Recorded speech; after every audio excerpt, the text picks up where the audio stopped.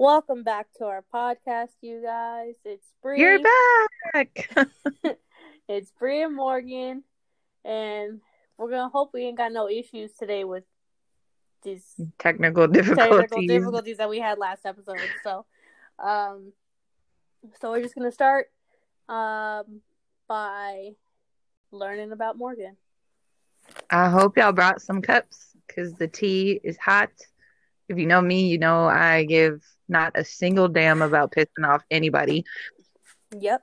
So I'm going to try to avoid using names, but if it slips out, it slips out. And that's just how it be. All right. Mm-hmm. So tell us about how you ended up joining the military. So like the beginning.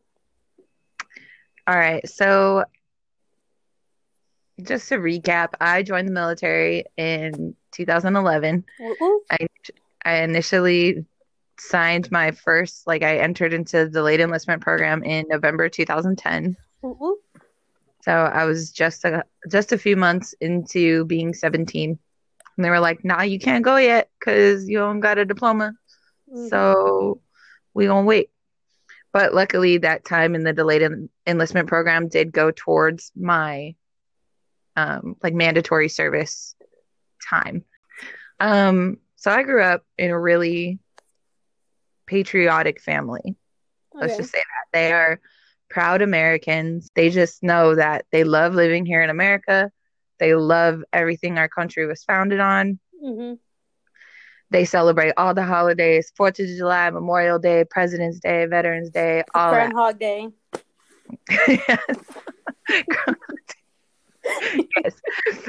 So, and so my parents raised us to be that way as well. And I have 2 siblings. That's what I mean by us. So, when I was a little kid, my dad made me memorize all of the United States presidents in chronological order. Mm. And any important details about them, we had to be able to tell him that too. He made us memorize all the states and their capitals. Mm-hmm. Sometimes he would make us do it in alphabetical order. Let's just say I watched a lot of Animaniacs. Okay. If you know, you know. Mm-hmm. And so I grew up with a very solid love for America. Maybe not necessarily Americans, but America. Mm-hmm. So obviously in 2001, I was 8 years old when 9/11 happened. Mm-hmm. So I was old enough to remember it for it to have an actual impact on me. Mm-hmm. And so everything just kind of sprouted from there. I knew that I would always support service members. I didn't know that I would become one until I was 17. And my parents sat me down. They had a real conversation with me. They said, hey, look, we know you have always gotten good grades. Because I was a straight A student for several years. Mm-hmm. And we know that you've always had good grades. You're not going to have any issue getting into college. The issue you're going to have is paying for college because mm-hmm. we don't have it. Yeah. We don't have any money to give you. We don't have any money set aside for you to go. So realistically, it's going to be some loans, maybe some grants if you can get some FAFSA. But mm-hmm. even that, because my dad, both my parents combined were making 6 figures. Yeah. Which is crazy because still sometimes we were living paycheck to paycheck. Mm-hmm. Because my dad would pay something like $8,000 a week in taxes, just income tax and mm-hmm. Social Security, stuff like that. So because of that, there was pretty much no shot in hell of me getting financial aid that I wouldn't have to someday pay back.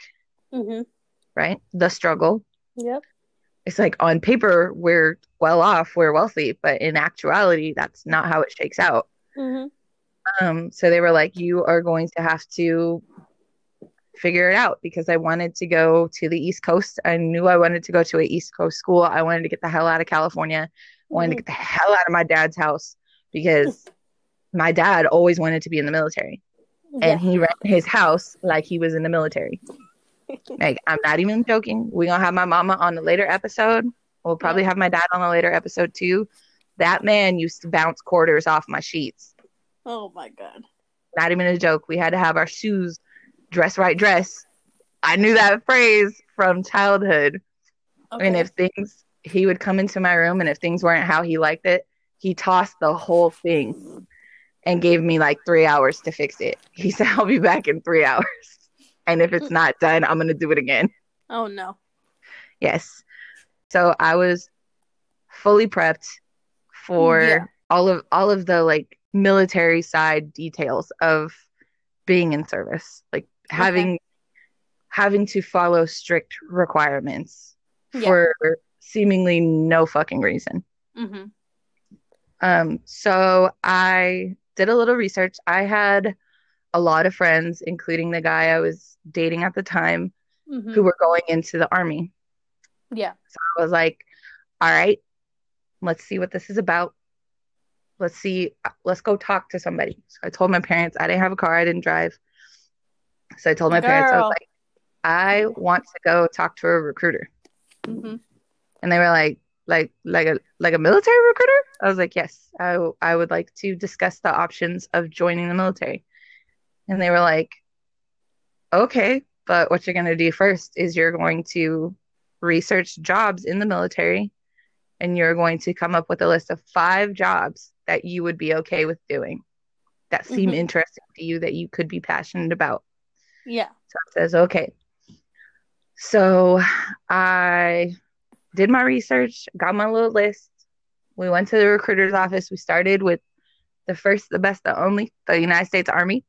And I walked in there, and they're like, okay, sure. And started asking me all kinds of condescending questions. They're like, do you know what you would want to do? I said, I would like to be a signal intelligent, or what was it? I already Elect- forgot. electronic Electronic warfare warfare signals. specialist. Yep. Because, and at the time, that was a 35 whiskey. That job no longer exists. That job is now a 35 papa. Mhm. But I enlisted as a 35 whiskey. Yep. Same. So, and the recruiter literally laughed in my face. So, um, yeah, I went to MEPS, and they had my job, and everything was good, and signed up right there. And it was so funny because I came back the next day. The impression that we were given was that this was just going to be an initial checkup to make sure everything about me qualified for military service. Mhm. I came back with a whole ass contract in my hand. My mom was like, "Wait, what? You signed it? You're you're in the military?" And I was like, "Oh yeah, I don't leave until July though." Yeah. Oh, okay. I thought, ooh, she's like, I thought you were gonna ship out in a couple weeks. I was like, no, they made me finish high school first. So, and I remember it was the funniest thing, just random anecdote. That night we went to go see Harry Potter and the Deathly Hallows Part One Uh huh. that same night. And girl, it was so hard for me to stay awake because if you've been through MEPS, you know that's a long day. Yeah. They wake you up at like 4 in the morning, and I didn't get home until like 7, 8 o'clock at night. Mhm. It was a long day. So, yeah. Then I graduated and shipped out. So, what did you think about it when you got to reception? What were your thoughts leaving home for the first time? Um, Leaving home for the first time was really hard because I had never been away from my parents for more Mhm. than a week. And that was when they were on trips to like Walt Disney World or to Europe because my dad works for Disney, so he traveled a lot. And so Hey. I take my mom with him. Mhm. So they were always able to do those kinds of trips just because they were work related. Yeah. So the first couple days wasn't that bad.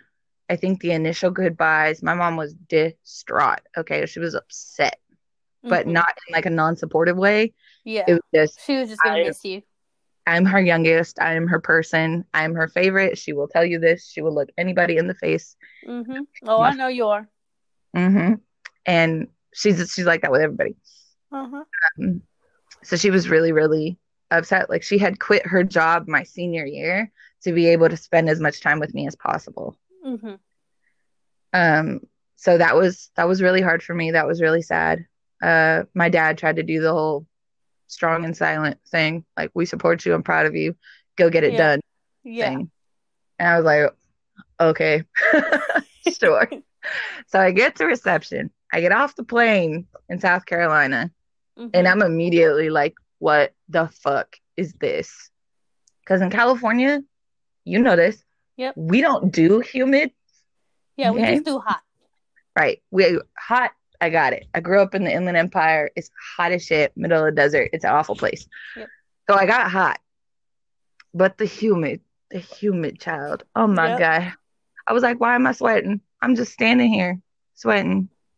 Mm-hmm. And then so I get to reception. That first night, we got no sleep at all Mm-hmm. because I guess they were like waiting for all of the buses to show up Mm-hmm. so that they could just process us all at once. So we all get there. We start filling out paperwork. More buses are coming in. People just pouring in. And I'm like, damn. So at this point, we're still in civilian clothes. And then we go to the chow hall. Mm-hmm. The chow hall is closed. Like there's nobody in there except for us. Mm-hmm. Really weird. I was like, this is kind of creepy. Like I've seen horror movies start out like this. It's the middle of the night, you know. Yeah. Like, we have to feed them. They've been sitting here for 6 hours already. Like Yeah. we need to give food. So they send us through to the defect. And then we line up, we get our PT clothes because that's what they had to give us first, get our PT clothes. Yeah. And then they send us to the bay. And it's just this big, long, cold, dark row of bunk beds. Mm-hmm. I'm like, So oh man, this looked like prison. yeah, you remember when we got our PT clothes and then we put them, everyone put them on, and then it was this funny seeing everyone with different shoes because we didn't have PT shoes yet. Mm-hmm. Yeah. And I remember seeing a few people, so maybe one of these could have been him. I remember people with fucking cowboy boots, and my husband was one of those people. He says, I wear my cowboy boots. And I was like, why would you? He's like, well, I don't know. That's all I had. And I was like, oh my God. But I Yeah. remember it was so funny looking at people in their fucking cowboy boots with their PTs. Mm-hmm. I just had little black tie-up sneakers Yeah. because my dad was like, you're not gonna take anything with you except like a toothbrush, some hairbrush, and some hair ties, and whatever you're wearing that day. Yeah. And that was all I brought. And there Mhm. were some people brought whole ass suitcases Yeah. Idiots. full of clothes. I was like, where did you think you were going? Yeah. All right. So So yeah, you get into the bay and you see it. You think it's like prison. it literally looked like prison. I was like, did I fuck up and get on the wrong bus? Because this looks like I just went to juvie. Like I've seen prison movies, I've seen prison TV shows. Like think Orange is the New Black minus those barriers in between. Mm-hmm. That's how it looked. Mm-hmm. And there Yeah. was a shit ton of people. There were so many people Mm-hmm. because it wasn't just our company that was going to be there. It was the whole battalion, Alpha Bravo and Charlie was there. There was so Yeah. many people. Like almost immediately you start making friends. You start getting acquainted Mm-hmm. with people, and you're like, oh, I wonder if we're gonna end up together, you know, like Yeah. in the same unit. Yeah. Like, oh, what's your job? What'd you get? Right. So we're like asking people, and there was maybe a handful of 35 papas Mm-hmm. or 35 whiskeys. Yeah. Yeah, so it was a handful of us. So all of us were talking, and then we started meeting other people. Like you meet your bunkmate, and so a lot of the time Who's your bunkmate there's at reception? oh geez, I don't even remember because I was on a top bunk. I remember that. So was I at reception. I was on top bunk the whole time. Yeah, I don't remember. Yeah. The people I remember from reception was you, Mm-hmm. Yoon, Good Enough. You know what? I totally talked to you not the other day, but like I would say like a year ago. I talked to her. Oh, right. Yeah, she was here in Colorado. Yeah, she's how I learned how to French braid my hair. Things they don't tell you you're gonna learn at basic training. Yeah. How to French braid. Mm-hmm. So Good Enough was my bunkmate. Okay. I want to say there was Kane and Randazio. Mm-hmm. Who else is in that photo? Also, yes, there was somebody with the last name Good Enough. Yes, that's like her actual government issue Mm-hmm. last name. Also, if you're listening, hi, we miss Hi. you. How the baby? Yeah, I don't remember who my bunkmate was because I Okay. remember reception is when Knight and I got really close. Like that's when we decided that we were friends. Mhm. So, anyways, we were at reception for forever. We Mhm. were in there way longer than we were supposed to be, to the point where, like I said, there was sometimes just nothing but downtime. We were Mhm. literally sitting with nothing to do, shooting the shit, Yeah. getting to know each other. Yeah. And then finally, they're like, okay, today we are separating you into the platoons you're going to be in Mhm. basic. Yeah. So I got put in fourth platoon. Mhm. And when I tell you, I was mad disappointed when I got fourth platoon. Okay. Yeah. So in reception, they still do things like have you form up, count off, that sort of thing. Mhm. None of the male platoons could get it right. They always had to do a recount. Yeah. Female platoon, count it Mhm. out, got it Yep. right the first time. Mhm. And we're standing there looking at all of them like, y'all some big dummies. Yep. They're like, guys, how hard is it to count? Count. That's it. You don't have to do nothing else except say a number. And it's Mhm. the number that comes after the one that the person to your right said. Mhm. The next number. Just pay attention. Yeah. You don't even gotta pay attention the whole time. Just listen to the person next to you. How are you still getting this wrong? Because when they would get it wrong, they'd have to do like 6, 7 times. And Yeah. then sometimes even then the drill sergeant will be like, all right, we don't got time for this. We gotta go to chow. Mhm. Where was I going with that? I lost my train. You were Oh, getting put in platoons. so yes. So you immediately you get to see, you start noticing it's always the same people fucking up. Mhm. And sometimes we would have to run back upstairs and then run back downstairs and get information. And it was always the I same people I remember lagging, that. Mhm. having us do it again. So they're announcing all of the people in fourth platoon. It's all the people who kept fucking up. I was like, you got to be kidding me. This can't be happening. This isn't real. This is the dream. And I was like, Lord, don't put that, don't say number 4 behind that person. Mhm. And it was always Blue Falcon, whatever your name is, fourth platoon. I was like, fuck, every single time. Yeah. And then, of course, like the friends I had already made all got put in different platoons. Mhm. Now, at the time, I didn't know we was all gonna be living together, so I was bummed. I was like, "This is gonna be some bullshit, man." Yeah. Yeah. That so we grab our duffel bags, we get on the bus, and they have you close your eyes and put your head down, and they're like, Mhm. "Think about why you're here. Yeah. Think about it good and long and hard, and hold on to that because you are going to need that for the next 12 weeks." Mhm. 11 weeks, whatever it This was. is the last time you're gonna have your thoughts to yourself, your Mm-hmm. quietness. This, This yep. was it. So then they're like, all right, everybody up and off the bus. The Mhm. second you step on the ground off the bus, you got somebody screaming in your ear, Mhm. And then telling, Do you remember? So they start screaming at you, right? And then you mm-hmm, remember all of our shit got thrown, like mm-hmm, all of our bags, and they're like, "You better hurry up and go find your bag." mm-hmm. I was running so frantic. I know. Where's my bag? And then I think my one of my boots came out of my duffel bag. So then I was like, where's my boot? That's hilarious. Yeah, I had a lock on my duffel bag, so I was like, it's not coming open. Yeah, Not coming. somehow it escaped. That's funny. I'm sorry, I could just picture you doing it. That's hilarious. So you step off the bus, immediately the shark attack starts, and you have to run and go try and find your bag the whole time someone is screaming at you. The whole time. You Telling you get to mad at hurry them. up. Yes. Hurry up, hurry up, hurry up, just over and over I'm again. like, And I'm going. right?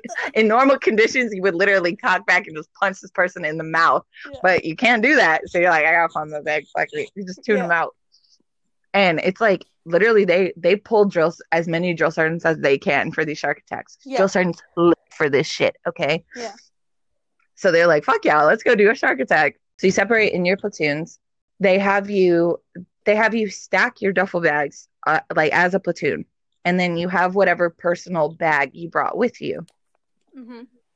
and they have you hold that shit over your head. Now, remember what I said Yeah. was some people brought whole ass suitcases of stuff. Mm-hmm. Of course, these people are going to have a harder time than me with my little backpack and my like Mm-hmm. toothbrush and hairbrush. Yeah. Nothing in my bag. I was like, all right, cool, got this. Easy. But then some people can't hold it up. And in our platoon, what I noticed was it was only guys who were dropping their bags. It was Mm-hmm. the men. Y'all out here supposed to be Weak. stronger. Weak. Why y'all can't hold up your own shit? Yeah. Mm-hmm. So that took forever. And then they finally, everything calms down.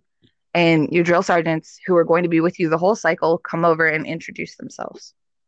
Mm-hmm. Fourth platoon was all the way fucking wacky because at the time we only had one drill sergeant who was available. So he comes over and he starts introducing himself. And he's a little guy, like he was short. Mm-hmm. So, of course, you have to resist the urge to laugh because I'm telling you, if you laugh, they're going to ruin your whole life. Mm-hmm. Don't And laugh. at that stage, they're going to ruin everybody else's life too. And you will Mm-hmm. be labeled from jump like, I don't fucking like you. So you can't Mm-hmm. laugh, even though they try to get you to laugh because they're making jokes. So many jokes. They're making jokes about you. And you're like, that's really funny, actually. But you can't laugh. Yeah. Don't And even then move your face. they're making jokes about you, and they're making jokes about other people, and then you look at the other people, and you're just like, you want to laugh so bad. Yeah, it's really hard. But don't laugh. If you're out there contemplating going to basic training, don't laugh. So then everybody gets put in their bays. All of the females got put in one bay. All of the males got put in the other three bays. And yeah, everything just rolls on from there. I was 17 when we arrived, as were you. Mm-hmm. My 18th birthday, we did the Victory Tower. So, Yep. So, what were your thoughts on Victory Tower? Victory Tower, I Like, were you scared? there was this moment, right? Okay, so Victory Tower is not just one wall that you have to rappel down. It's this whole rope tower that you have to get around. And so even though there's a net underneath you, you're like, I really don't want to fall. So the way they had prescribed to go across the rope was to go on top and just kind of use your arms and slide your feet along with you. My bottom heavy ass swung to the bottom of the rope, so I'm clinging like a chameleon, okay? And I'm clinging and I'm like, oh my God. And they're like, you gotta keep moving, you gotta keep moving. Either drop or keep moving. And I'm like, I'm not dropping because I gotta go to the back of the line and do it again. Back and do it again. So I was like, all right. So I'm literally like monkey crawling across this thing. I make it to the other side. But from that angle, it's really hard to get down without falling. So it was a whole experience. And then I finally get to the rappel wall where you have to, it's like a 40-foot wall. You got to rappel down it. And the only thing stopping you is this rope and one of your battle buddies at the bottom holding on to the rope.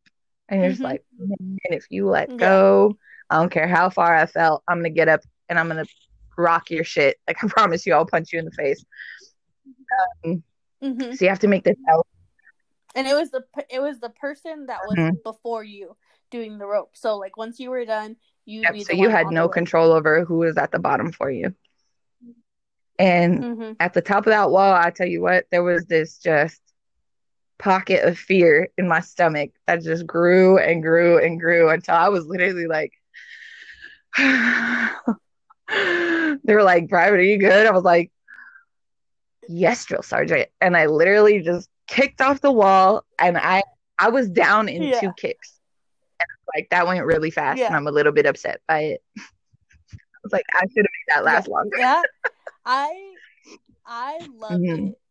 I love doing stuff like that because so my mom's working like law enforcement at the time when I went to basic, and so like her work would have these little like picnic, lunch, whatever, like activity things, and they had one of those, so I got to do it. So I already like knew what I was doing, So I was like, "Ooh, this Yeah, fun. no, Let's go." me and Heights have never been friends. So I was like, man, why it gotta be something tall? It's my birthday. I'm just trying to have a good day. But no, it ended up being super fun. The rough Mhm. part was that at that point, we had only been there for, yeah, we had only Like a been week in South or less. Carolina for like 10 days. So we were maybe Mhm. 3 days in to the actual basic training experience. And Mhm. yeah, we weren't getting mail, obviously. And I was like, Mhm. everybody's gonna forget about me at home. I was just having this really negative, emotional downward spiral in my head. But one of the girls in the bay found out that it was my birthday. This is the Mhm. sweetest thing. I was not ready. This shit made me bawl like a baby. She got a piece of notebook Mhm. paper, folded it in half, and wrote "Happy Birthday, Schultz" on the front of it. Well, no, that's my last name. "Happy Mhm. Birthday, Schultz" on the front, and went around the bay and had a bunch of people sign this card. And Mhm. her and like four of the girls in my platoon or that I was close with already brought it over to me and they were like, "Happy birthday. We know this is hard, but like we're proud of you. We're here with you." I was just bawling, like Mhm. ugly crying, snot coming out my nose. But it was so Yeah. nice. And I was like, I don't know any of you, and you really went out of your way to do whatever you could, you know? And I was Mhm. like, just don't tell the Yeah. drill sergeants that it's my birthday. And so that day, 4th Platoon had gotten the new drill sergeant. It was our female Drill Sergeant Richter. Shout out Drill Sergeant Richter. She was one of our Mhm. favorites. So she was really hard on us. So as she's introducing herself, she's like smoking us at the same time. And Yeah. that was just her little fun way of introducing herself. So and again, I started crying while I'm doing these push-ups because I was like, I just wanted to have a nice birthday. I was really just distraught. But after that, I get the Yeah. card, and it was really nice. So the next big thing that happened to me, and this is where my string of bad luck starts. Mhm. When we did finally start getting mail, my parents, like most families, sent a care pack. Mhm. The towels they have Mhm. you buy at basic training are about the size of a dish towel. Also, they're Mm-hmm. brown. Then they do not dry you Mm-mm. very They well. don't dry well. They're not absorbent. All they do is just kind of move the water around. They're really small. They're not soft. They're really scratchy towels. So I was like, if you could Mhm. send me a bath towel, that would be cool. And because we don't get the list of things that are contraband, the families get the list of things that they can't send us. A towel was not on that Yeah. list. So Yeah. I get my first package and it's got a towel, some Luden's cherry cough drops that just taste like candy, but they're cough drops, so they have to let you have them. And Mhm. some Those are my letters and favorite. pictures and stuff. That stuff, oof, those Mhm. cough drops, girl. Um, Mhm. so the drill sergeant, as always, whoever's on duty that night, goes through your packages. You have to open it up, lay everything out in front of him, and then he or she looks at it and goes, "You're good to go. Go back to your formation." All right, awesome. So that's what happened to me. I was told I was good to go. So I take my box with my Mhm. towel. So then maybe 2, 3 weeks later, they do a health and wellness check and they find my towel Mhm. and they say, "This is contraband. Go line up over there." And there's a whole line of people who apparently got caught with contraband.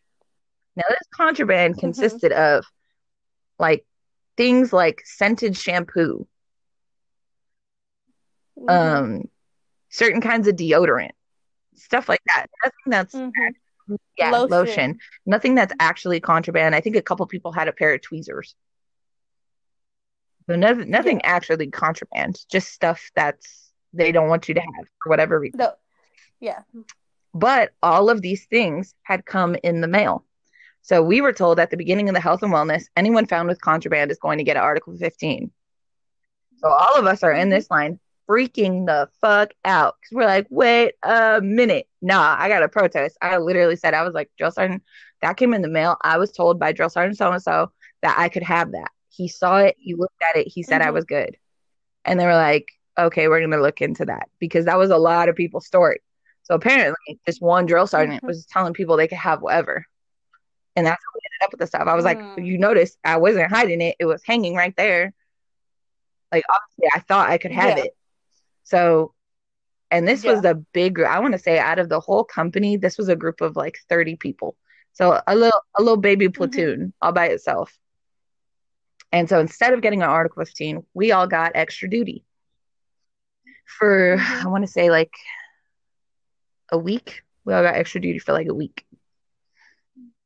Mm-hmm. And man, the last thing you want to do at basic training is have extra duty. Because what extra duty means Mm-hmm. is when everyone else's day is over, after they all get their mail and you've had evening chow, all that other stuff, everybody goes back to the bay, shower, study, clean your weapon, whatever you want to do. That's your free time until the drill sergeant comes for lights out. Mm-hmm. While everybody else is doing that, extra duty is outside spraying the concrete with a hose, and then you sweep the water off the concrete, or you're pulling weeds, or you're Mm-hmm. doing something ridiculous when all you want to do is just Yeah. go take a damn shower. And the Mm-hmm. only times we ever got out of this is when there was the hurricane style rains that hit South Carolina in the summer. Mm-hmm. So yeah, that was a fun time. And I think the rest of basic training went off without a hitch, except for towards the end. So Mm-hmm. after a certain point, soldiers get paired up and you have to go do CQ duty with whichever sergeant's on Yeah. duty. Yeah. I remember that. So me and my battle buddy got put on CQ duty together. I was like, okay, cool. Mm-hmm. They didn't tell us until um I guess they had given us a different time the night before. So then we got called on the loudspeaker when we woke up in the morning. And Mm-hmm. if you're on CQ duty, you skip PT, you do all this stuff. You literally just sit in the office with the drill sergeant. Yeah. So we were like, oh shit, we're supposed to be up there now. So we didn't make our beds. We didn't do anything. We literally put on our uniforms, grabbed our weapons, and bounced. So when we Mm-hmm. came back, we got in trouble because our beds weren't made. So whichever drill sergeant was in charge of that bay, called us into his office and basically handed us a new asshole and was like, I'm going to be looking into getting you guys a summarized Article 15. The girl I was with, I'm not going to say her name, same battle buddy, says something to the effect of, drill sergeant, that's not fair. And he's like, what do you mean that's not fair? Everyone else made their bed today. And she's like, yeah, but we got called Mm-hmm. up and everybody at some point hasn't made their bed.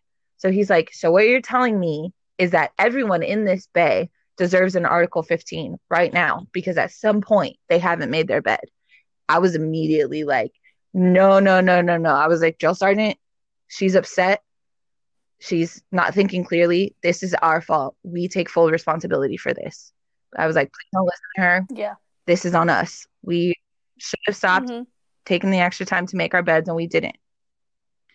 And he was like, okay, I appreciate you taking responsibility for your actions.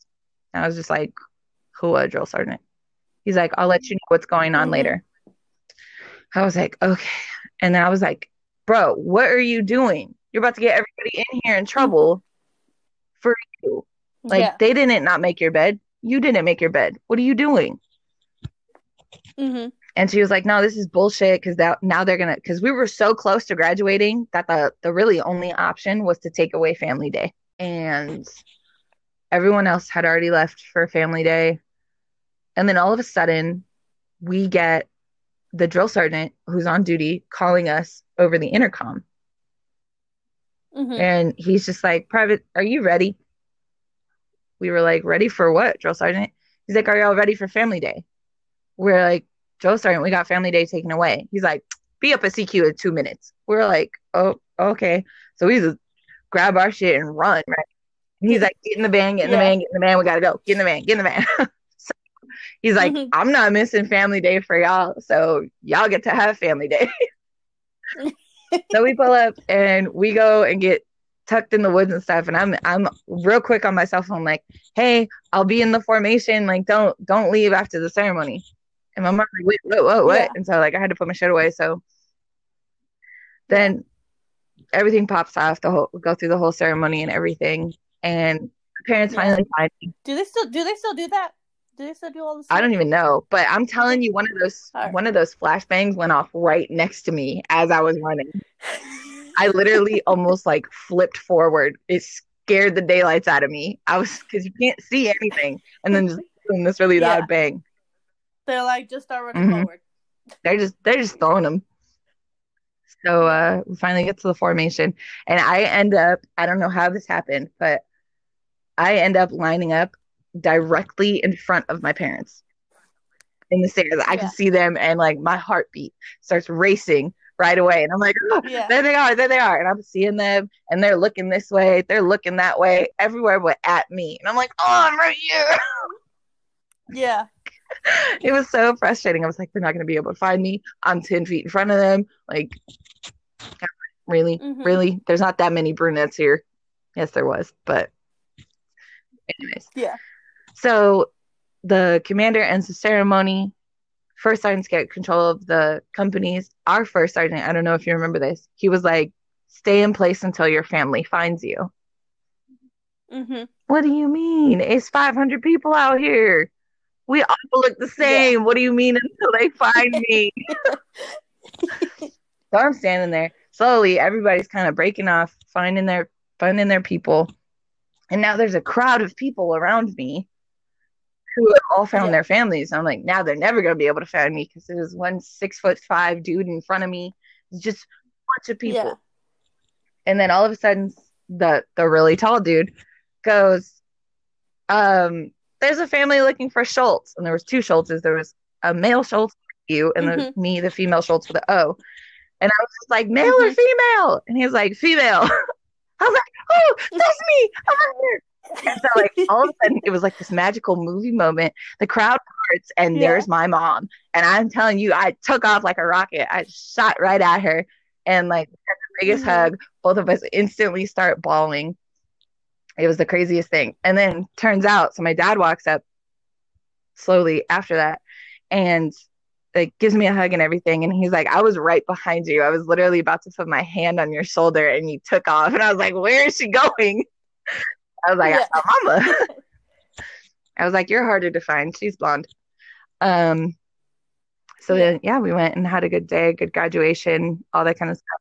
And then you got a tattoo. I did. I went. That wasn't until graduation day. Graduation day, my parents were like, okay, what do you want to do? Anything you want to do, we got you. And I was like, tattoo. Because I don't know, I had never thought of this tattoo until that day. But I don't know, something was on my heart to get this tattoo. So I got "Whom Shall I Fear" tattooed around my left ankle. Yep, I remember. I was like, you showed up, and I was like, what the hell's that on? I was like, ow, my boots hurt, ow. You're like, what's wrong with you? I was like, got a tattoo. You got a tattoo. I was like, what? I was like, I got new boots, and you got a new tattoo. Yeah, everybody came back with brand new Nike boots, all this other stuff. Yep. Those are so comfortable, out of rags, but so comfortable. I didn't care. Yeah, most of the time you couldn't even tell unless you were like up close looking at them. Yeah, I went and I got a tattoo. Man, that was a mistake. My shit was itchy. I was itchy. I was like, and then the next day, we got on a flight to Monterey, California. Ooh. And that's where our DLI experience started. So when we got to DLI, I was so happy to be back in California because I was finally somewhere where it didn't feel like I was literally tucked inside the devil's ass crack, which is how South Carolina in the summer feels. I'm sorry. I said it. That's how it feels. Also, quick side note, bugs in South Carolina are not the same as they are in California. They're much bigger. So everybody who shows up at DLI, you get put in phase 4. I had made the mistake of throwing out my PT shoes when I was still in Fort Jackson. I don't know why I did it. I think they were Did just really yeah? busted. Did I you don't just know. think that like, oh, I'm gonna get there and I'm gonna buy shoes? Yeah, so I didn't know that we were immediately going to be put back into lockdown. Yeah, So I thought I they was going to tricked have us. an opportunity. Yeah, because we graduated on a Friday and I think we showed up there on a Saturday or something like that. Yeah, It was a weekend. I know that because there was just nobody around. yeah. I remember it being like dead, nobody around, no platoon Hmm. sergeants, stuff like that. Hmm. So, I thought I was gonna have a chance to buy new PT shoes. I did not. So phase four was interesting. I only did the required 2 weeks. I didn't have to stay in phase four any longer Mhm. than anybody else. Um, I did meet some interesting characters while in phase four, which Mhm. was fun. Yeah. Um, but yeah, so phase four went by pretty much uneventfully. Mhm. Um, the first, I want to say, week, I had to sleep on a cot because they didn't have enough rooms. Yep. So I was one of the people who got put on a cot. Yep. Same. But I got put in a really like squared away room, and they pretty much took care of everything for that first week. So the first week was a breeze because I didn't have to do anything. I didn't even have drawers, so there was nothing for them to inspect for me. Mhm. So nothing ever got tossed because there was nothing to toss because all of my stuff was in a duffel bag. Yeah. And then that second week had to deal with rolling the shirts, rolling the shorts, rolling the underwear. Rolling the underwears. I got pictures of those too. Hmm. You can check out our Instagram for photos Yep. of what we had to go through. And again, I got put on the top bunk. Basically, my whole army experience where there were bunk beds, I was on the top. And yeah, so phase four went by pretty quick. I was initially supposed to start class Mhm. with you and Nick and Sergeant Willis and all that stuff. Mhm. And I got bumped from the class because an E5 that they weren't expecting to come Yeah. was had like changed his MOS. So I got booted out of the class. I got put in the next one. The next one wasn't for 3 weeks. Mhm. So I was sitting around doing absolutely nothing for 3 weeks, which was pretty cool. And that was my phase five experience. Mhm. Um, Something did happen though in phase five to where I didn't get to be promoted to 5+ with the rest of you. And that was, I think I had missed curfew or something like that. So they had extended me like another week. Okay. Um, so yeah, phase five again, pretty just whatever. Mhm. Um, in phase five though, I did get my own room finally, and I got put with my roommate. Her name was Brooke, and then she introduced me to the group of friends that I would have for the rest of my time at DLI, Mhm. and we would all hang out outside at the gazebo. It was Mhm. fun, shenanigans. Shenanigans, y'all. Shenanigans. Okay. I be Lots I and be looking outside my window and be like, "What are they doing? I'm trying to study." she's like, but that sounds like Yeah. fun. Yeah, so just shenanigans, and it was pretty cool. Um, then I finally got bumped to 5+, which means I no longer had a curfew. I could wear my civilian clothes off post. Yeah. Just like you get to be treated like an adult again. Mhm. And that's kind of when the trouble started. So I thought She was a little rebel soldier. I was not a rebel. Yes, you Okay. was. Yes. I know I wanted to do what they wanted me to do. I really did. It just never shook out that way. That's not the way this cookie crumbled. So yeah, I finally got into a class Mhm. and day one of class, they just start talking at you in Russian. So learning any language is difficult. Hmm. Like people who catch on to languages very quickly are really gifted people. Yeah. Learning a language like Russian that is nothing like English Hmm. is the biggest mind fuck of all time, Yeah. probably. Because you're like, that doesn't make sense to the way my brain is wired, you know? And you're like, Hmm. no, but it makes perfect sense in Russian. Like, but I'm not Russian. I don't speak Russian. And my issue, I don't know if you had this problem, I would start responding to them in Spanish because that was what I knew. No. I knew, and I knew Spanish. And it was really funny because my teaching team lead was fluent in like 13 different languages. Yeah. So he would be like, okay, that's really good. You knew what I said and you responded correctly. Now I just need you to respond in the correct language. I don't know why I do that. I don't know why I do that. And like, no, it actually makes a lot of sense because the way the brain is wired, when someone speaks to you in a foreign language, you will actually revert to your second language, not your first. Mm. I was like, oh, okay, that makes sense. Whatever. Okay. So, All right. So yeah, we're there at DLI. You're in your class now.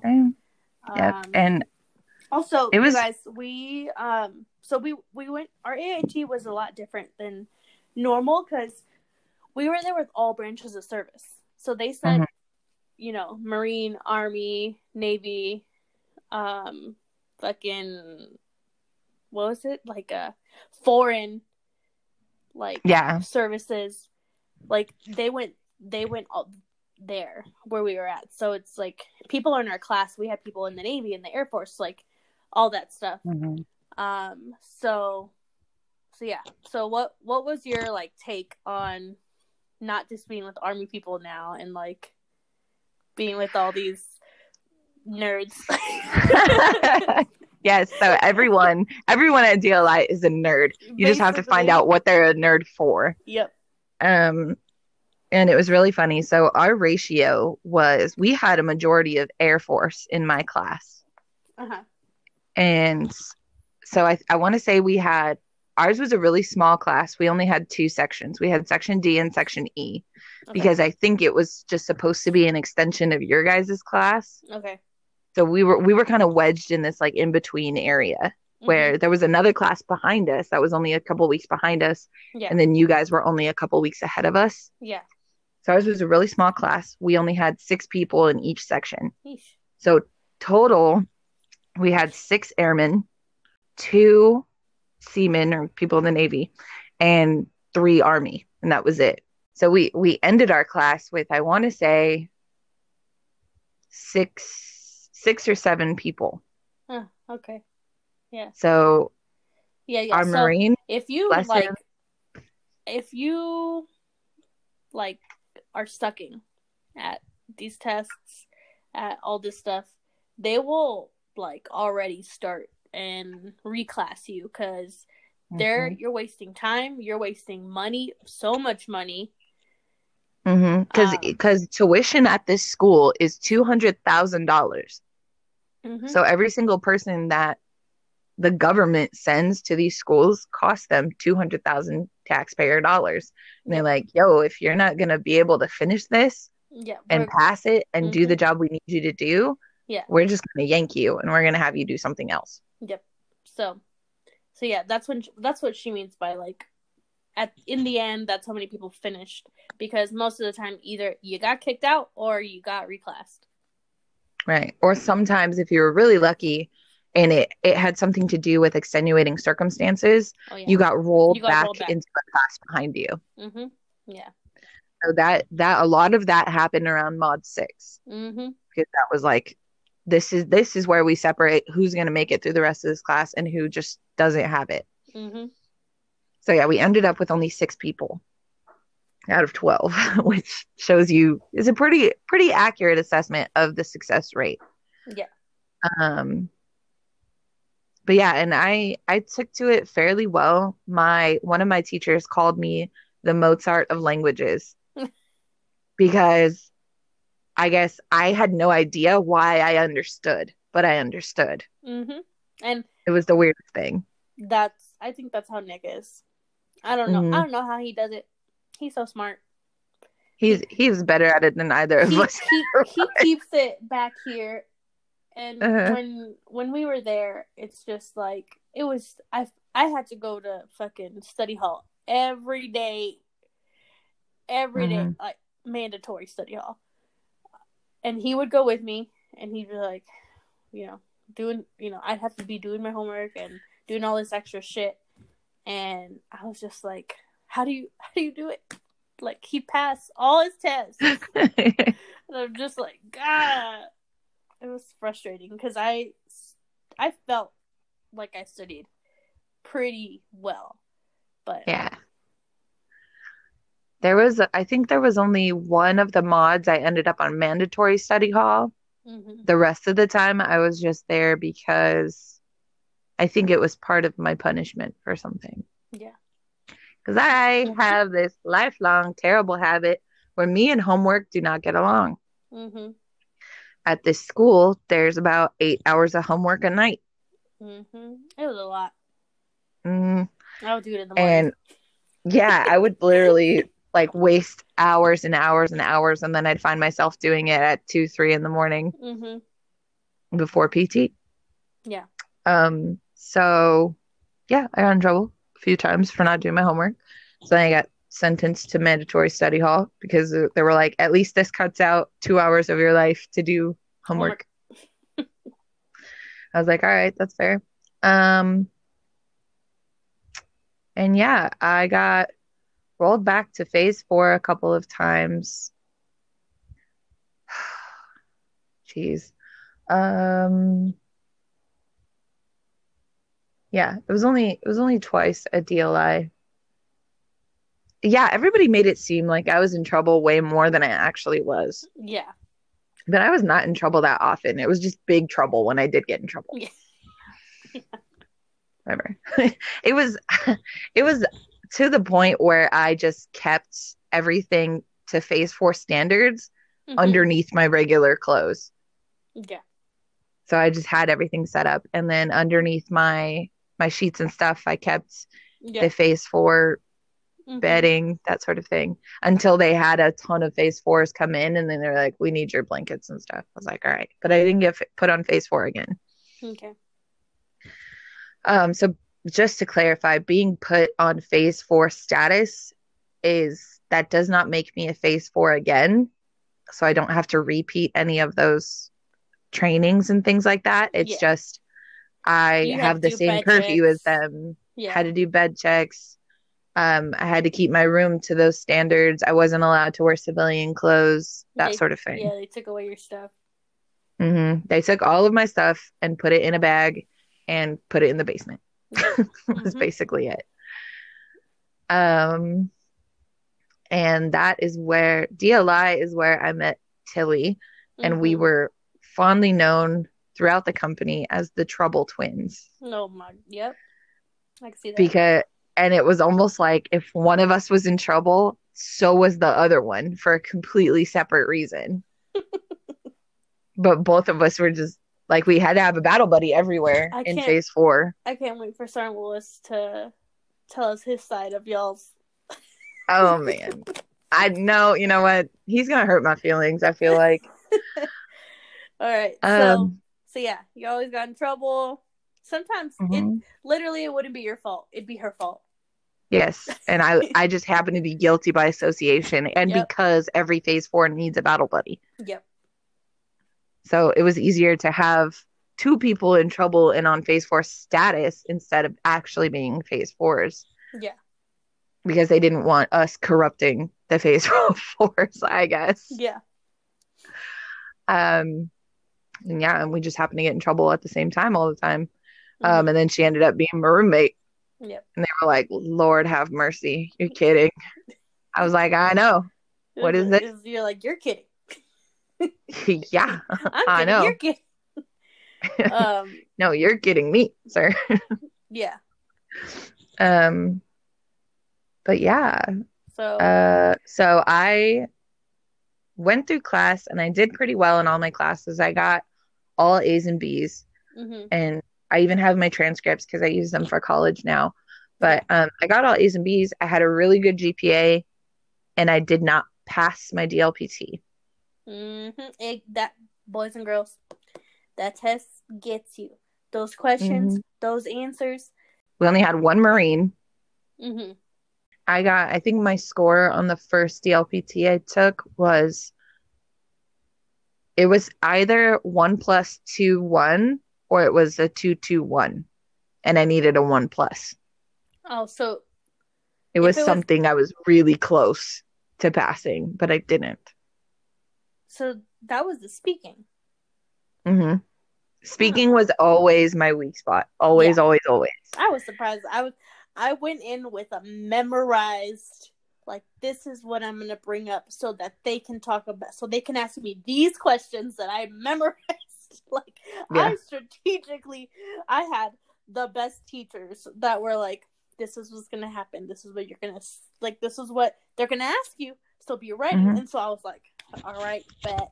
And I got out of there with that 1+, and yeah, because that's the good thing about those teachers is they want you to pass. Mm-hmm.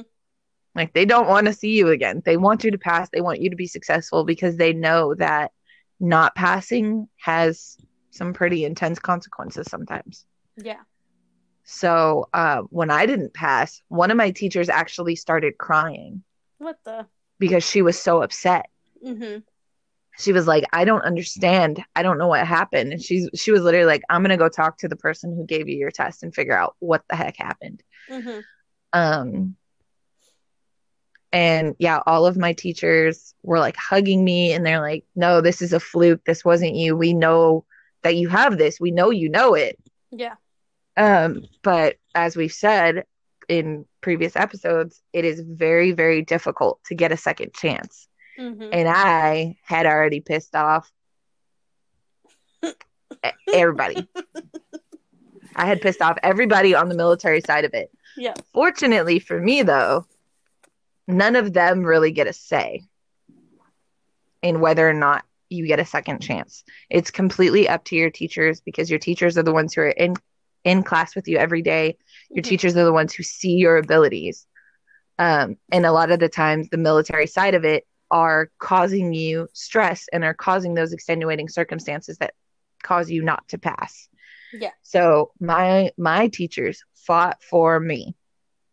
Mm-hmm. And it was literally, I found out I was getting post class during my Article 15 hearing. Deadass. The battalion commander was like, I don't know, because I think I ended up talking to the battalion commander because I had appealed my Article 15. Mm-hmm. And I ended up going to see the battalion commander, and he was pissed off at me too. But that's when he told me that I was getting post-class, because he was like, obviously you've impressed your teachers. Obviously, whatever's going on for you on the military side is not consistent with how you are in class. So I don't know which one is who you really are. Either way, you've been granted post-class. You get 8 more weeks of training and another DLPT. And I was like, oh my God, I literally like broke down crying. I was like, there's no freaking way this is actually happening. Mm-hmm. So it was cool. And I was like, okay, at least they were there for me, you know, like at least they had my back. Yeah. And so she ended up in post class, you guys. Nick ended up in the same post class. So they were there together for 8 more weeks. How many people were in your class? I want to say maybe like 6 or 7. Yeah, like there wasn't that many people. Yeah, so y'all got that little refresher training, and then round 2 goes, and what happens? Round 2 goes, and I pass. Girl, I get a 2 plus 1 plus. Yeah. And they're like, sweet, you get to be a linguist. We send you to Goodfellow when your orders come up. And I was like, sweet, when are the orders coming? They're like, we don't know. just hang out. Yeah. I was like, okay, cool. Yeah. So then, and I think it was another couple weeks on casual status. And also, And you guys had like holiday block leave too. that's true. We were there for another holiday because I graduated in November. Mm-hmm. So there was a gap. So I was on casual status for a couple weeks in Yeah. November. We went on holiday block leave, and then when I came back in January, Mm-hmm. I was back in class and Nick Yeah. was there. Mm-hmm. And oh man, I used to mess with Nick so much in class. It was the I know. funniest thing. You know those You little levers on the bottom of yeah. the chair Yeah. that make it go up and down? Yeah. He'd be sitting in his chair and I would kick his lever and it would drop his chair all the way to the bottom. And he would yelp in class. And the teacher would turn around and be like, "What happened?" He was like, "Nothing." And I'm trying not to die laughing. Yeah. Those are some great teachers too. And that was funny because our teaching team lead in post class was the mentor of my teaching team lead in regular class. Oh, So okay. she had already heard all about me Yeah. from him. So that was nice too. But yeah, that was fun. That was cool. And then randomly one day we get orders to Goodfellow. We're like, okay, off we go. So you start the whole out processing Mm-hmm. process. So yeah. So yeah, all right. You're at Goodfellow now, and you're doing so. Goodfellow for you guys. I didn't really talk about it that much. I just basically said I was in Texas, but it's an Air Force base. That again, mostly all the branches also go there. Mm-hmm. To finish off their rest of their intel training. So it's like the technical side of the training. Yes. Mm-hmm. That we had to do since we spent a whole year plus learning a language. Yeah, the side that's more of a science, less of an art, is at Goodfellow. And there's also other trainings that happen there too. So yeah, they have like the I think the fire dogs are there. Yeah. We used to call them fire dogs. They were just Marine firemen, but they Yeah. were there too. The 35 Novembers go there, and they're there for a lot longer. Mm-hmm. I arrived in Goodfellow in February. Okay. It was so cold because PT was at, I want to say 5:30 every Yeah. morning. I remember it snowed one time when I was there. Did it snow Mhm. when you were there? I think the night I showed up, there was a thunderstorm or something like that. Yeah, that we got like the lightest dusting of snow, and I was like, "What the fuck is this? I'm in Texas." Right? I was like, I don't think I like Texas. Soon I was to find out that Texas ain't even as bad as Maryland, ain't even close to being as bad as Maryland. Yeah. But yeah, so PT super early every morning. Mm-hmm. But I will say I was making hella money at Goodfellow because we were all technically TDY en route, so it wasn't a. Yeah. So we were getting that per diem. Mm-hmm. So you can ask Nick. We were ordering Steak Express, like Girl, Steak Express. it was style. Yes. Oh my god. Me and Pope, we would order, and I'd be like, Pope, do you want to get Steak Express? I was like, I'm only gonna order it if you want it because I want to get like the big bundle like thing where it's like 2 steaks, shrimp, and then like the baked potato and the cheesecake. Yep, and I was like, I don't like cheesecake. I'm just one of those people. I was like, you can have the cake. You can either have one of the steaks or like all the shrimp. Like it's up to you. And it came with like the side salads. And I was just like literally ordering Steak Express almost all the time. Goodfellow was okay. I did get put on phase 4 status one time at Goodfellow because the rule was you could not be in anyone's barracks room unless it was your own. Even if you were just like in your female friend's barracks room, if that was not your room, you were not supposed to be in there. Yeah. So naturally, I was chilling in one of my friend's rooms with her. She was like folding her laundry or something, and we would hang out all the time. We had like these silly string fights. One time, it was great, and she had left her door open, and all of a sudden, out of nowhere, my platoon sergeant walks by the door, and I'm literally sitting there, and I didn't move. I didn't say a word, and he just walked by, and I was like, oh, maybe he didn't see me.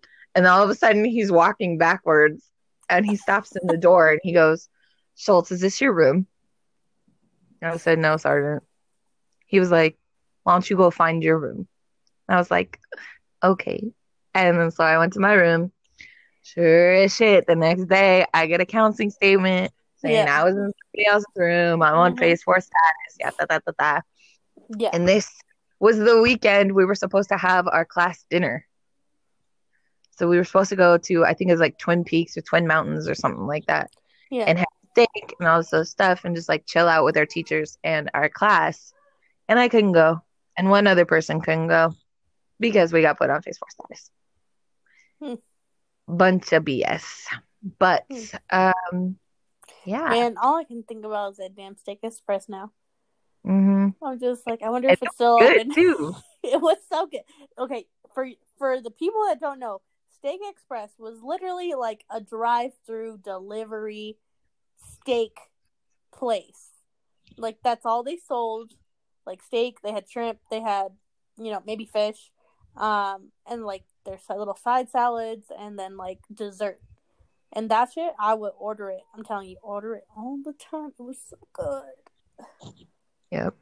It was amazing. And they would deliver it right to your barracks door. Yep. They would come up and drop it off. Yep. It was crazy. Yeah. We need one of those in every city in America. It's based like legit. I'm gonna be thinking about that now. It was real good. All right, so you're at Goodfellow. You're finishing up that training. Mm-hmm. You finish it. You graduate. Because I don't think nothing much really happened while you were at Goodfellow, right? Like I feel like for mostly everyone, nothing crazy happened. Like, and it's also because you're there for such a short time. So I got there. It's like quick. Yeah, I got there beginning of February. I want to say like February 3rd or 4th. We graduated April 4th or 5th. And I was in Maryland the next day. Yeah. And I was gone. Yeah. All right. So now you Yahoos are finally in Maryland. Well, this Yahoo was finally in Maryland because Nick decided to take like 2 weeks of leave. So I showed up first. Just to put it on the record. I was the firstborn child. Thank you very much. Yep. Okay, so what do I mean by I was the firstborn child? Obviously, I don't mean biologically. Mm-hmm. I mean that because when I showed up in Maryland, I was assigned a squad leader. So I showed up on Friday. Yeah. My squad leader had been promoted to sergeant on Monday. I know. So he had already been in the Army for a while. So he wasn't new necessarily. He was just a brand new NCO. Yeah.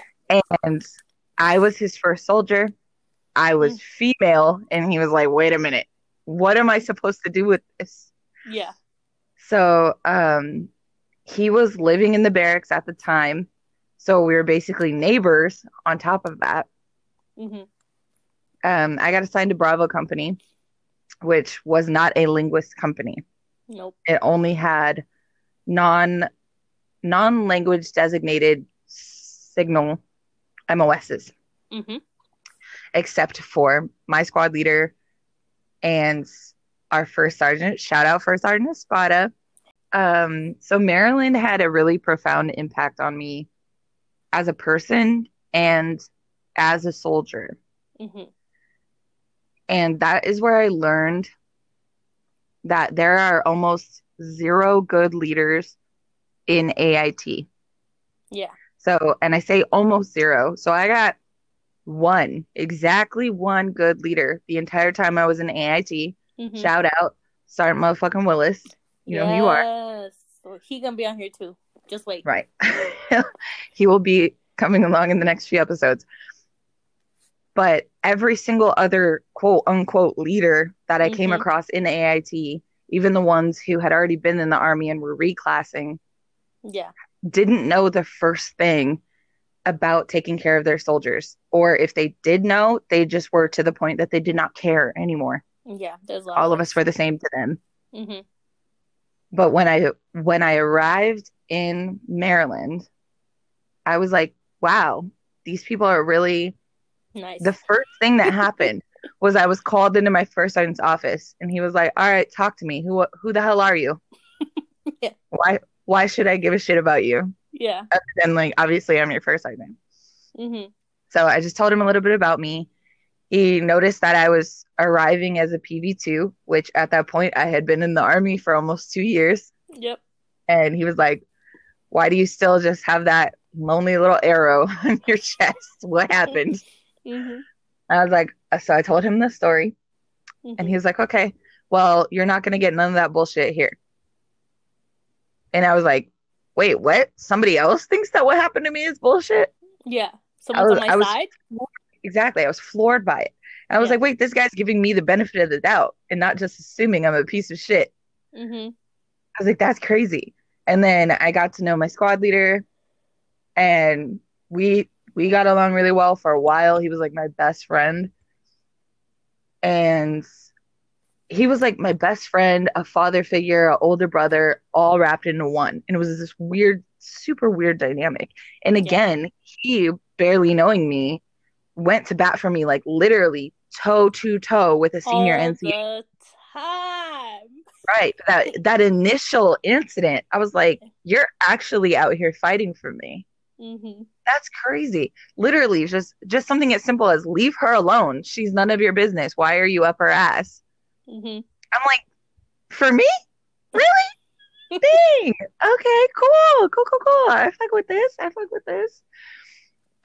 So yeah, an interesting twist happened in when I arrived at Bravo Company, because when I was called into First Sergeant Spotter's office, he made a deal with me essentially. He's like, "All right, look, you came to Bravo Company. We don't have anywhere to put you in the building, like in the job Mhm. that you initially enlisted for. We ain't got no spots. We don't have a spot." Yeah. But he was like, "If you work hard for me, give me everything you have for a year, Mhm. I guarantee you, I will find you a job, and I will find you a good job that you will love." Mhm. In an ironic twist of fate, the job that I had when I initially got there was the job that I loved. Yeah.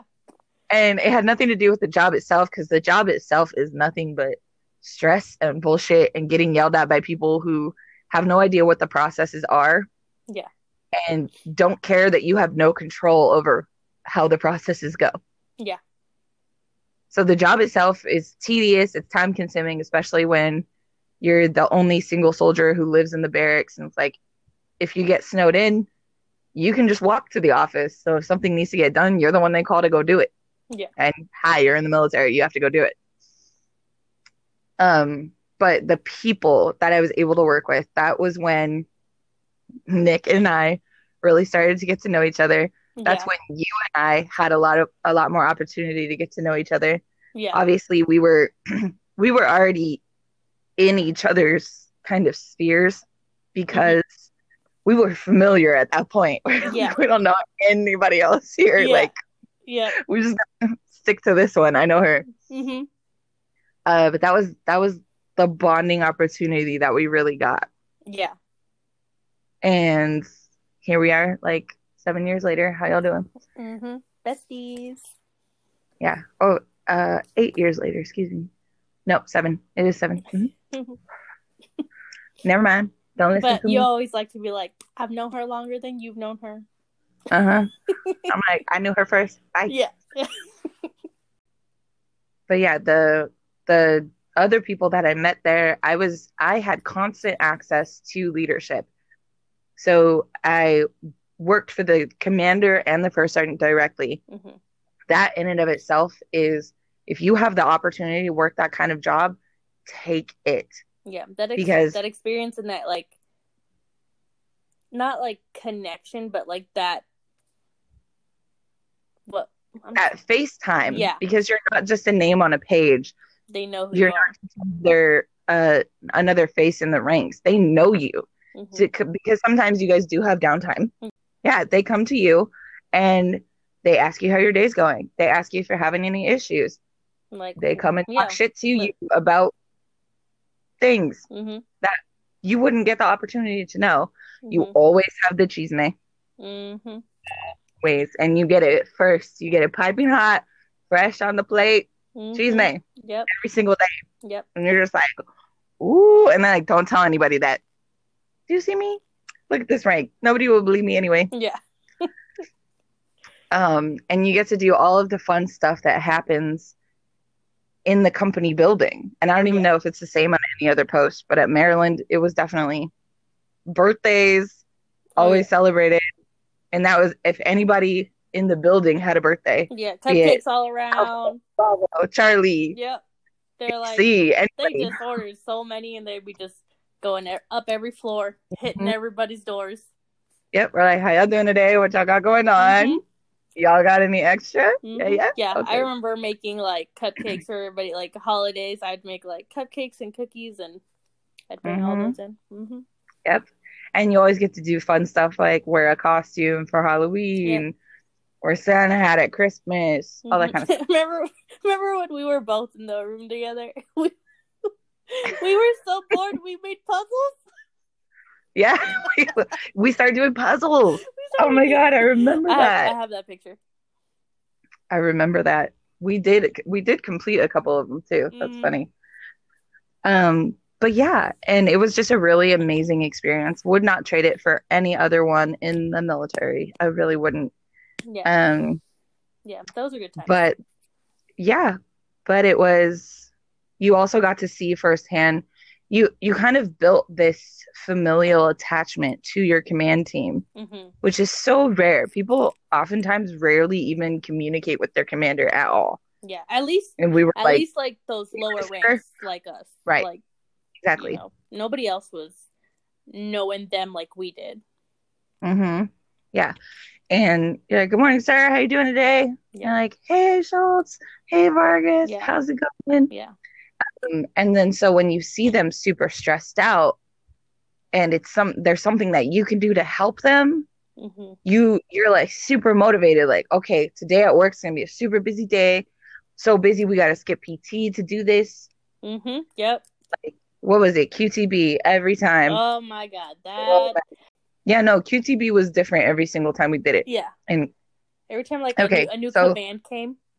Right. For reference, yeah. QTB stands for quarterly training brief. So when I say it was different every time we did it, every week, I'm talking every 3 months. It was different. Yep.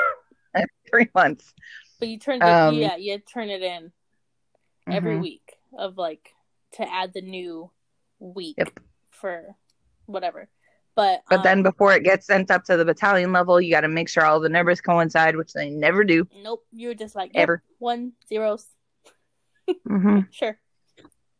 Yep. And it was a lot. And in those positions, it's position over rank.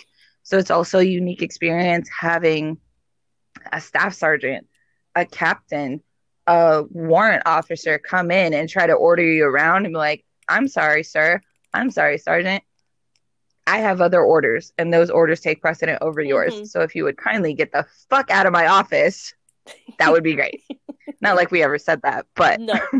I think it was highly implied. Yeah, most of them were, I would say, like higher ranking, somewhat. Yeah. The ones that were there consistently, but the ones that were just like come in, be like, expect you to do something, and be like, you don't have to get in line, sir. You can take a number. Like, I said, these numbers are due before lunch. Yeah. And I ain't even eating lunch. Right. And guess what? First Sergeant said I can't go nowhere. Yeah. So. Yeah, but. And you get to make jokes with your first sergeant. Like, he's like, oh, we have PT at 1800, and you're like, first sergeant, I got a pottery class I'm going to be late for. I actually can't make it. Yeah. And he's like, get outside, Yahoo. Yeah. So I work in the room for, I think, the both of us, like, best times. I was in there after, like you guys heard from my episode, like after I was pregnant, while I was pregnant and all that stuff. So like there was times where I didn't have childcare. I brought my kid into work and my first sergeant and commander watched my kid. Like my first sergeant was holding him, swinging him around. Like they loved it. My commander offered to watch him so I can go work out during lunch because I didn't like get to work out in the morning. And I was like, wait, what? And he was obviously like, my son was asleep in his like car seat or whatever. But still, it was just like, what other like organizations or jobs, you know, non-military even, let you bring your Right. kid to work and your boss is over here, like, you know, holding them, loving them, you know, Yeah, doing that. excited when you bring them in, not like, what is yeah. this kid doing here? Yeah. But So, yeah, and it's just it's a great opportunity, definitely, 100%. Because at first, I'm not even gonna lie, I was bummed out. yeah. I was like, I didn't sign up for this. This is not what I enlisted for. This is not what I went through basic training for. Mm-hmm. Sit here and push papers. Yeah. And then I had it explained to me, and then I saw the actual benefits in real life. And by the time that they were like, okay, you got a job, you're going in the building, I was like, No. but wait, I don't want to. Yeah. Can I just stay here? Yeah. Like, I have like 15 months left. Can I just stay here, please? Yeah. I know. So all right. Now you got your job in the building. And we can't say much about that, y'all. What I can say is this. I was a Russian linguist. Mm-hmm. The job that I got was for a Chinese linguist. I got in there and my boss was like, what kind of bass backwards under the table illegal deal did somebody do to get you in here? Yeah. I was like, I don't know. I was like, do you see this rank on my chest? Mm-hmm. They point, I go, that's it. I'm here. Yep. He's like, okay, I guess we'll let you know if we need you. Yep. So needless to say, the rest of my very brief career was incredibly boring. Yeah. It was incredibly boring. Well, that's all we got today, folks. Just probably the most eventful parts of my life were working in the O room and living in the barracks, living in a co-ed barracks, because that was new. We got to Maryland. Bree don't know nothing about that. Nope. All right. So y'all, I got you heard it. I got married in Monterey. So before we got to Maryland, we were married. We already had changed last names. Everything was. I got there and my new Velcro patch said Vargas and not my maiden name anymore. So the reason I did that was because I didn't want to show up and people start calling me Carranza, and I just wanted to set the precedence. You're the only one that called me that. Yep. Because when both of you were sitting in the same room, I couldn't be like, oh, Nick, oh, Bree. Yeah. But I also couldn't be like, hey, Vargas. Because then both of you were like, huh. Like, Carranza. Yeah, so as soon as we got... like, Nick, I'm not ever talking to you. Yeah. You know Go away. As soon as we got to Maryland, like, we were living on post, like, in a house and all that stuff. So I've only heard the stories. I've never seen them in person. Hashtag 9828. If you know, you know. And if you do know, please send us a message. We want your side of the story. We're going to cover this all in its own episode. Yeah. That's how much shenanigans were happening here. Also, if you are one of the 7 people who hashtag 9828 has a very specific meaning for. Hi, how you doing? Hi, what's up? Let's catch up and let's do an episode. Because that would be awesome. But we also just going to leave names out. For now, yeah. Yes. All right. So, I mean, that's pretty much it. So at the end of it, I got out before you did. You still had till July, and I got out in February. Which was such a sad time for me. I know. And then we left in like April or May. So what was it like getting out and then like going back home? Getting out was just the biggest breath of fresh air, because once I left the orderly room, I realized that 1, I didn't want to go back to training and get a whole new job, and 2, I hated the job that I had. So I was like, that smells like not re-enlisting. Yeah. So I was just like trying to keep my head down for that last little bit because stuff happened here, stuff happened there, middle, and I was ready to go. Yep. So, plus my mom was having some health issues, that sort of thing. So I was ready to get back home. The process of getting out was they didn't have any of my paperwork up until maybe a month before, 3 weeks before. Like we were cutting it close. And I was like, y'all don't understand. I am gone one way or another Mm-hmm. because the date on my contract says that I can go, whether you have orders for me or not, Mm-hmm. or not orders, but you know what I mean. This discharge paperwork. Mm-hmm. And then to get back to California, I drove. So I flew my parents out to Baltimore, Mm-hmm. picked them up at I want to say like 6:30, 7 o'clock in the morning. And from there we drove back to California. It took us like 4 days, I think. Yeah. And we stopped in a couple places on the way, visited some old army friends Mm-hmm. because they're just scattered everywhere. Yep. But that is the fun thing about being in the military. Now I know someone Somewhere. everywhere. Yep. Someone somewhere, exactly. And then transitioning from so it was a weird transition having me home because it was almost like everybody forgot that I had my own life that they had no say in, no part of for the most part for 5 years. Yeah.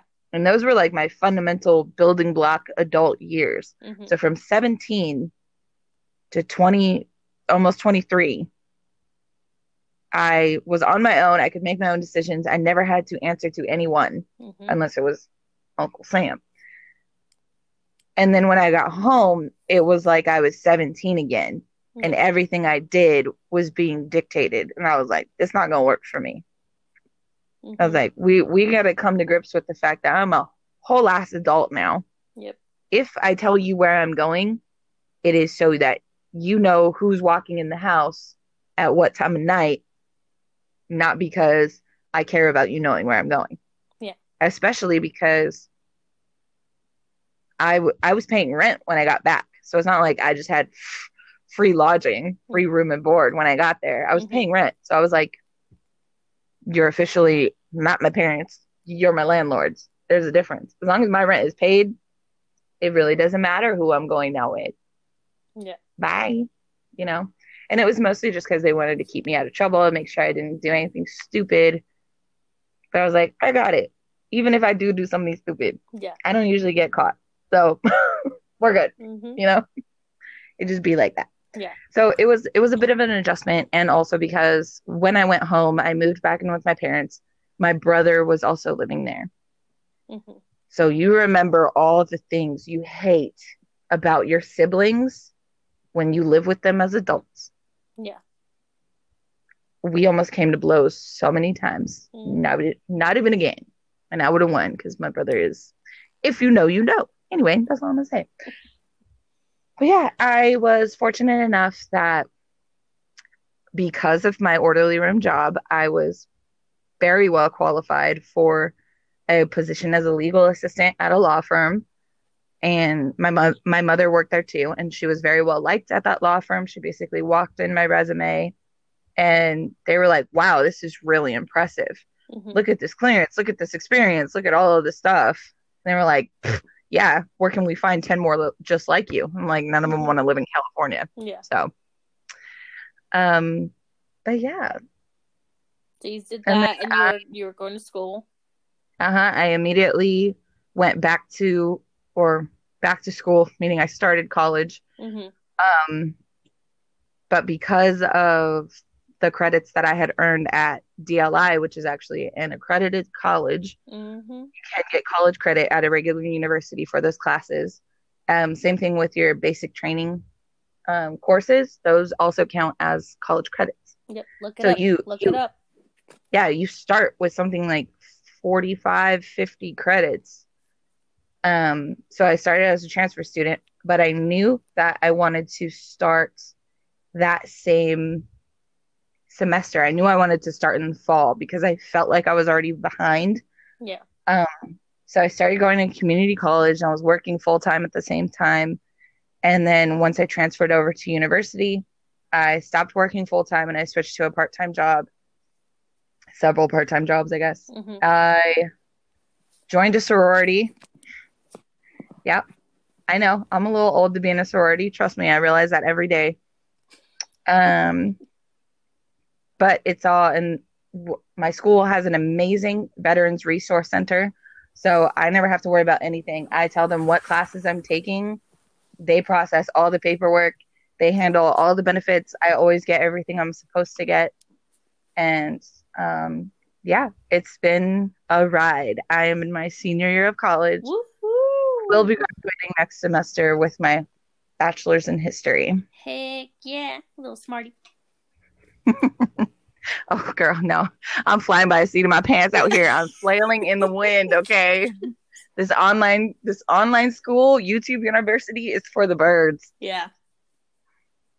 It really is. Man, but I don't want to. I need to, but I don't want to. I know.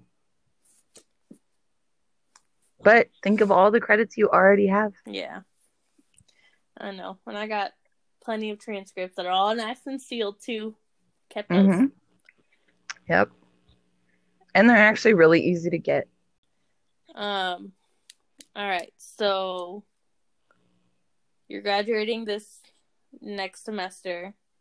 Mm-hmm. What's next? Oh gosh, what's next? Then I just have to get my credential. I have to complete my credential, and hopefully I will be a high school history teacher. Cool. But it's also, I don't know if I want to get my credential here because we're contemplating a relocation. Mm-hmm. Maybe to Colorado. Yep. Who knows? Well, I don't know. We got a whole house. What else was I gonna say? All right, so now that we've caught up to where you're at now, mm-hmm. What's the advice you would give to someone joining or somebody in? To people joining, I would say do your research. Mm-hmm. Find things like this podcast. Find real life accounts of the job that you want as much as you can, because like we can't tell you about our job. Yeah. But do as much research as possible. Yeah, ask questions. Ask all the questions. Like, if your recruiter can't answer it, I'm sure they know somebody or they can find somebody that can give you a more detailed explanation of the job or the, duty station or whatever it is. People know people, and don't think they don't.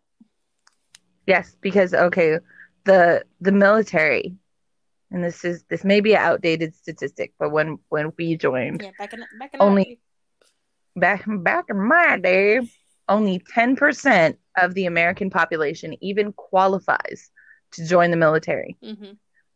Only 1% of that 10% actually enlists. This is a small community. It truly is a brotherhood, a sisterhood.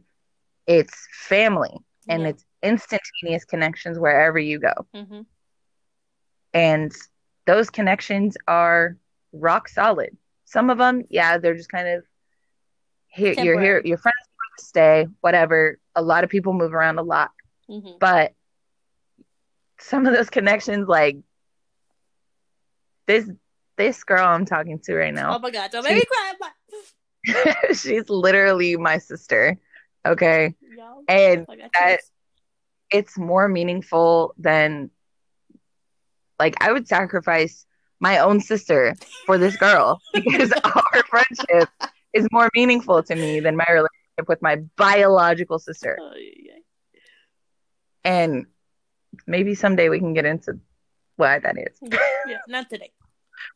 But I get to have all of this time with her. This is a constant connection. There's somebody out there always who's like, girl, what's up? Talk to me. Let me know. Give me Girl, We're she gonna work wasn't it out. answering my phone call yesterday, and I was blowing her up. I was like, Yes. I messaged her. I was like, I've seen too many murder documentary shows. You're not answering my calls. I'm about to call your mama.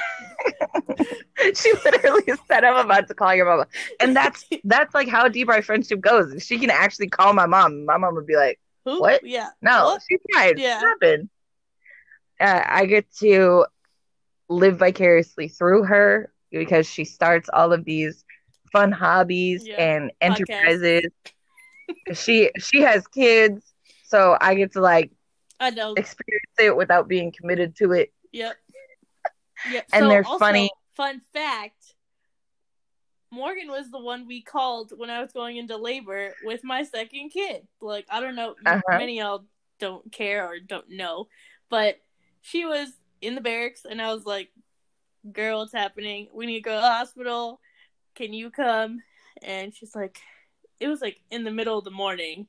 And she was like, okay, I'm on my way. Like, let me just get dressed. She got to our house. Our kid was asleep.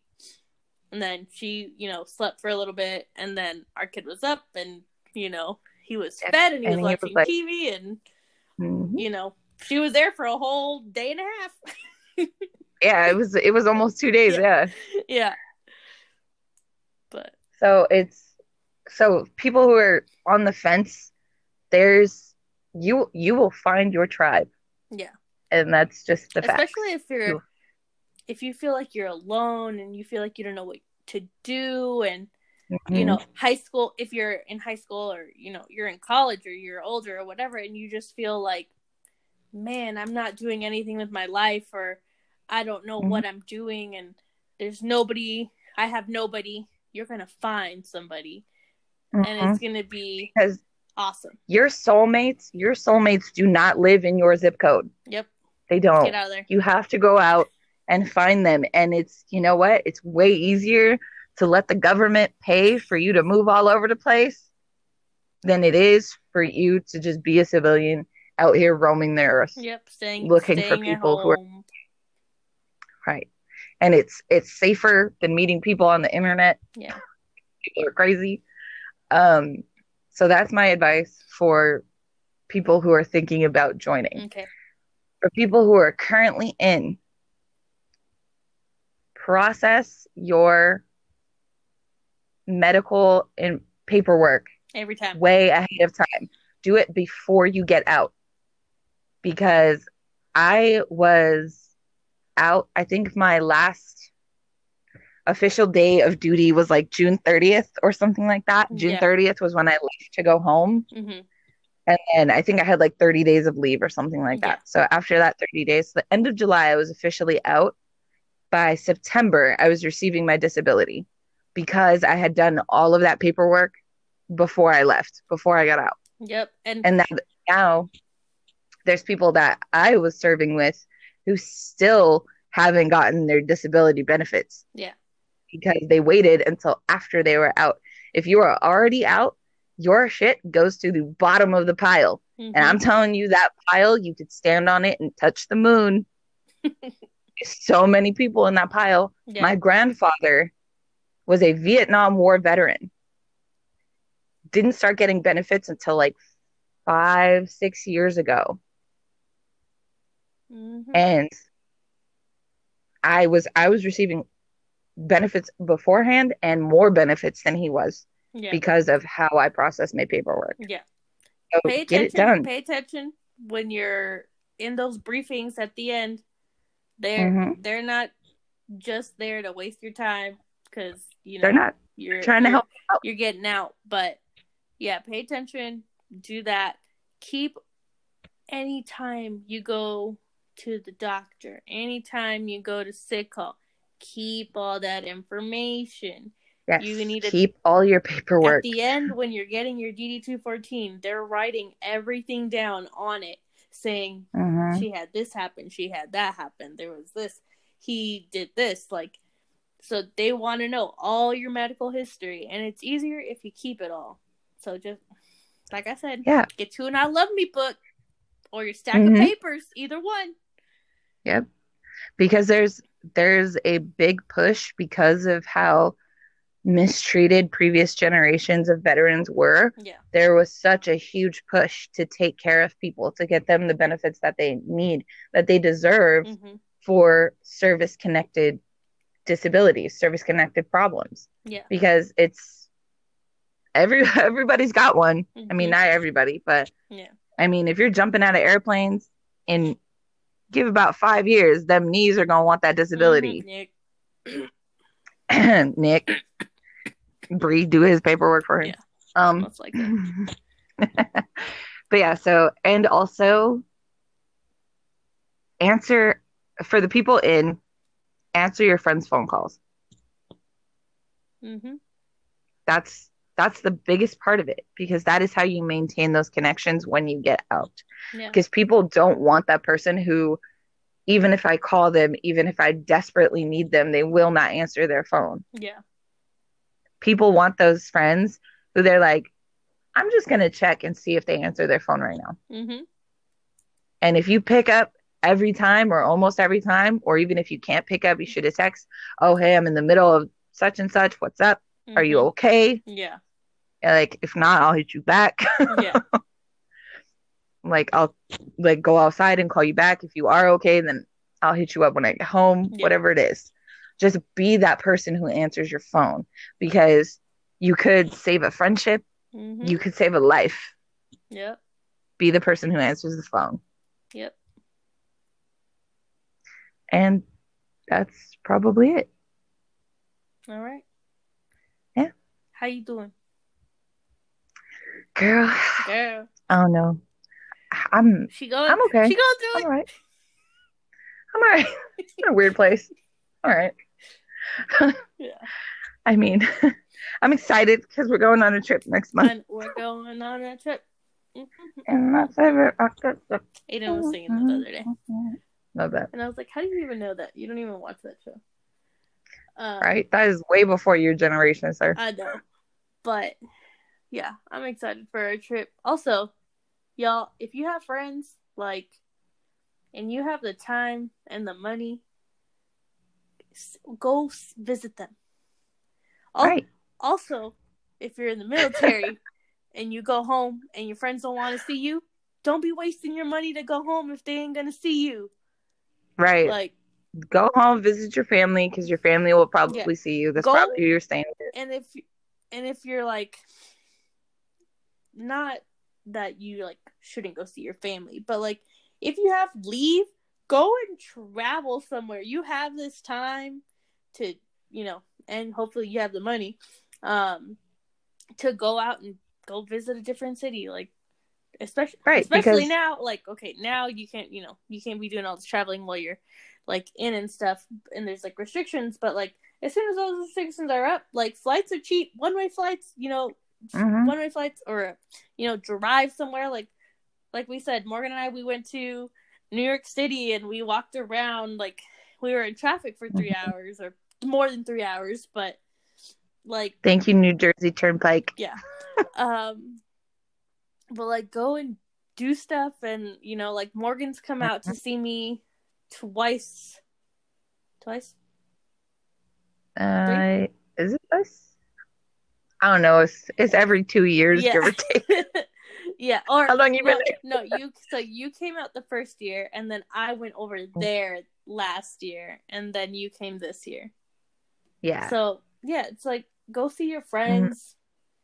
If you see your family all the time, you see them all the time. You see them sometime. Like, keep those connections connected. Right, and let your friends, if you are in the military, use your leave. Please use your leave. Yeah. Because in the civilian world, it's called PTO, and you only get a limited amount. In the military, you earn so much leave. Please use it. Because you're still getting paid to not work. Yeah. Even if it's you're just going to take a staycation. Like, I'm taking this week off because, like, hashtag self-care, Yeah. But so if you're in a position to where you can do that, do it. Don't let them guilt you into not taking your leave. Honestly, fuck them. Take the leave. You earned the leave. Yep. Take it. But And that's all I got to say about that. yeah. And just prioritize the people who prioritize you. Mm-hmm. Last thing. That's all. Wait, last thing. That was it. Yeah, there's you have the opportunity to call somebody, but they also have the same opportunity to call you. So it's a two-way. The phone works both ways. True. And you don't have just, talking on the phone. You've got Skype. You've got Zoom. You've got FaceTime. You've got Facebook Messenger, which, if y'all didn't know, Morgan and I record the podcast on an app. But while we're doing it, we're on Facebook Messenger, like, video chat. So, like, we can see each other. Yeah, I'm talking to her. Yeah. She's talking to me. Yeah. Conversation. Yep. So, yeah, it's just like there's more than just the phone, And you don't even got to talk. Just call so you're in a video chat and sit there and do whatever you're doing. Yeah, we do that all the time. We eat. We scroll through TikToks. And Nick complains and he's like, "Why are y'all on the phone?" We like the company. We like the silence, okay?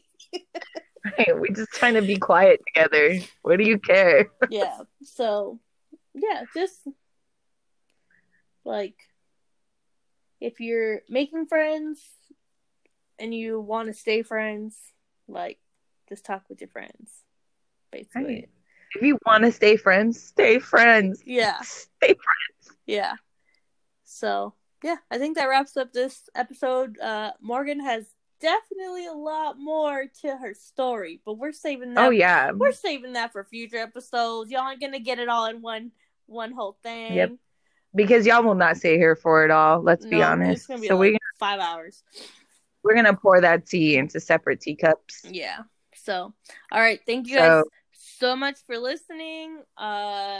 Next week is our first guest, like, finally, on Friday. Woo!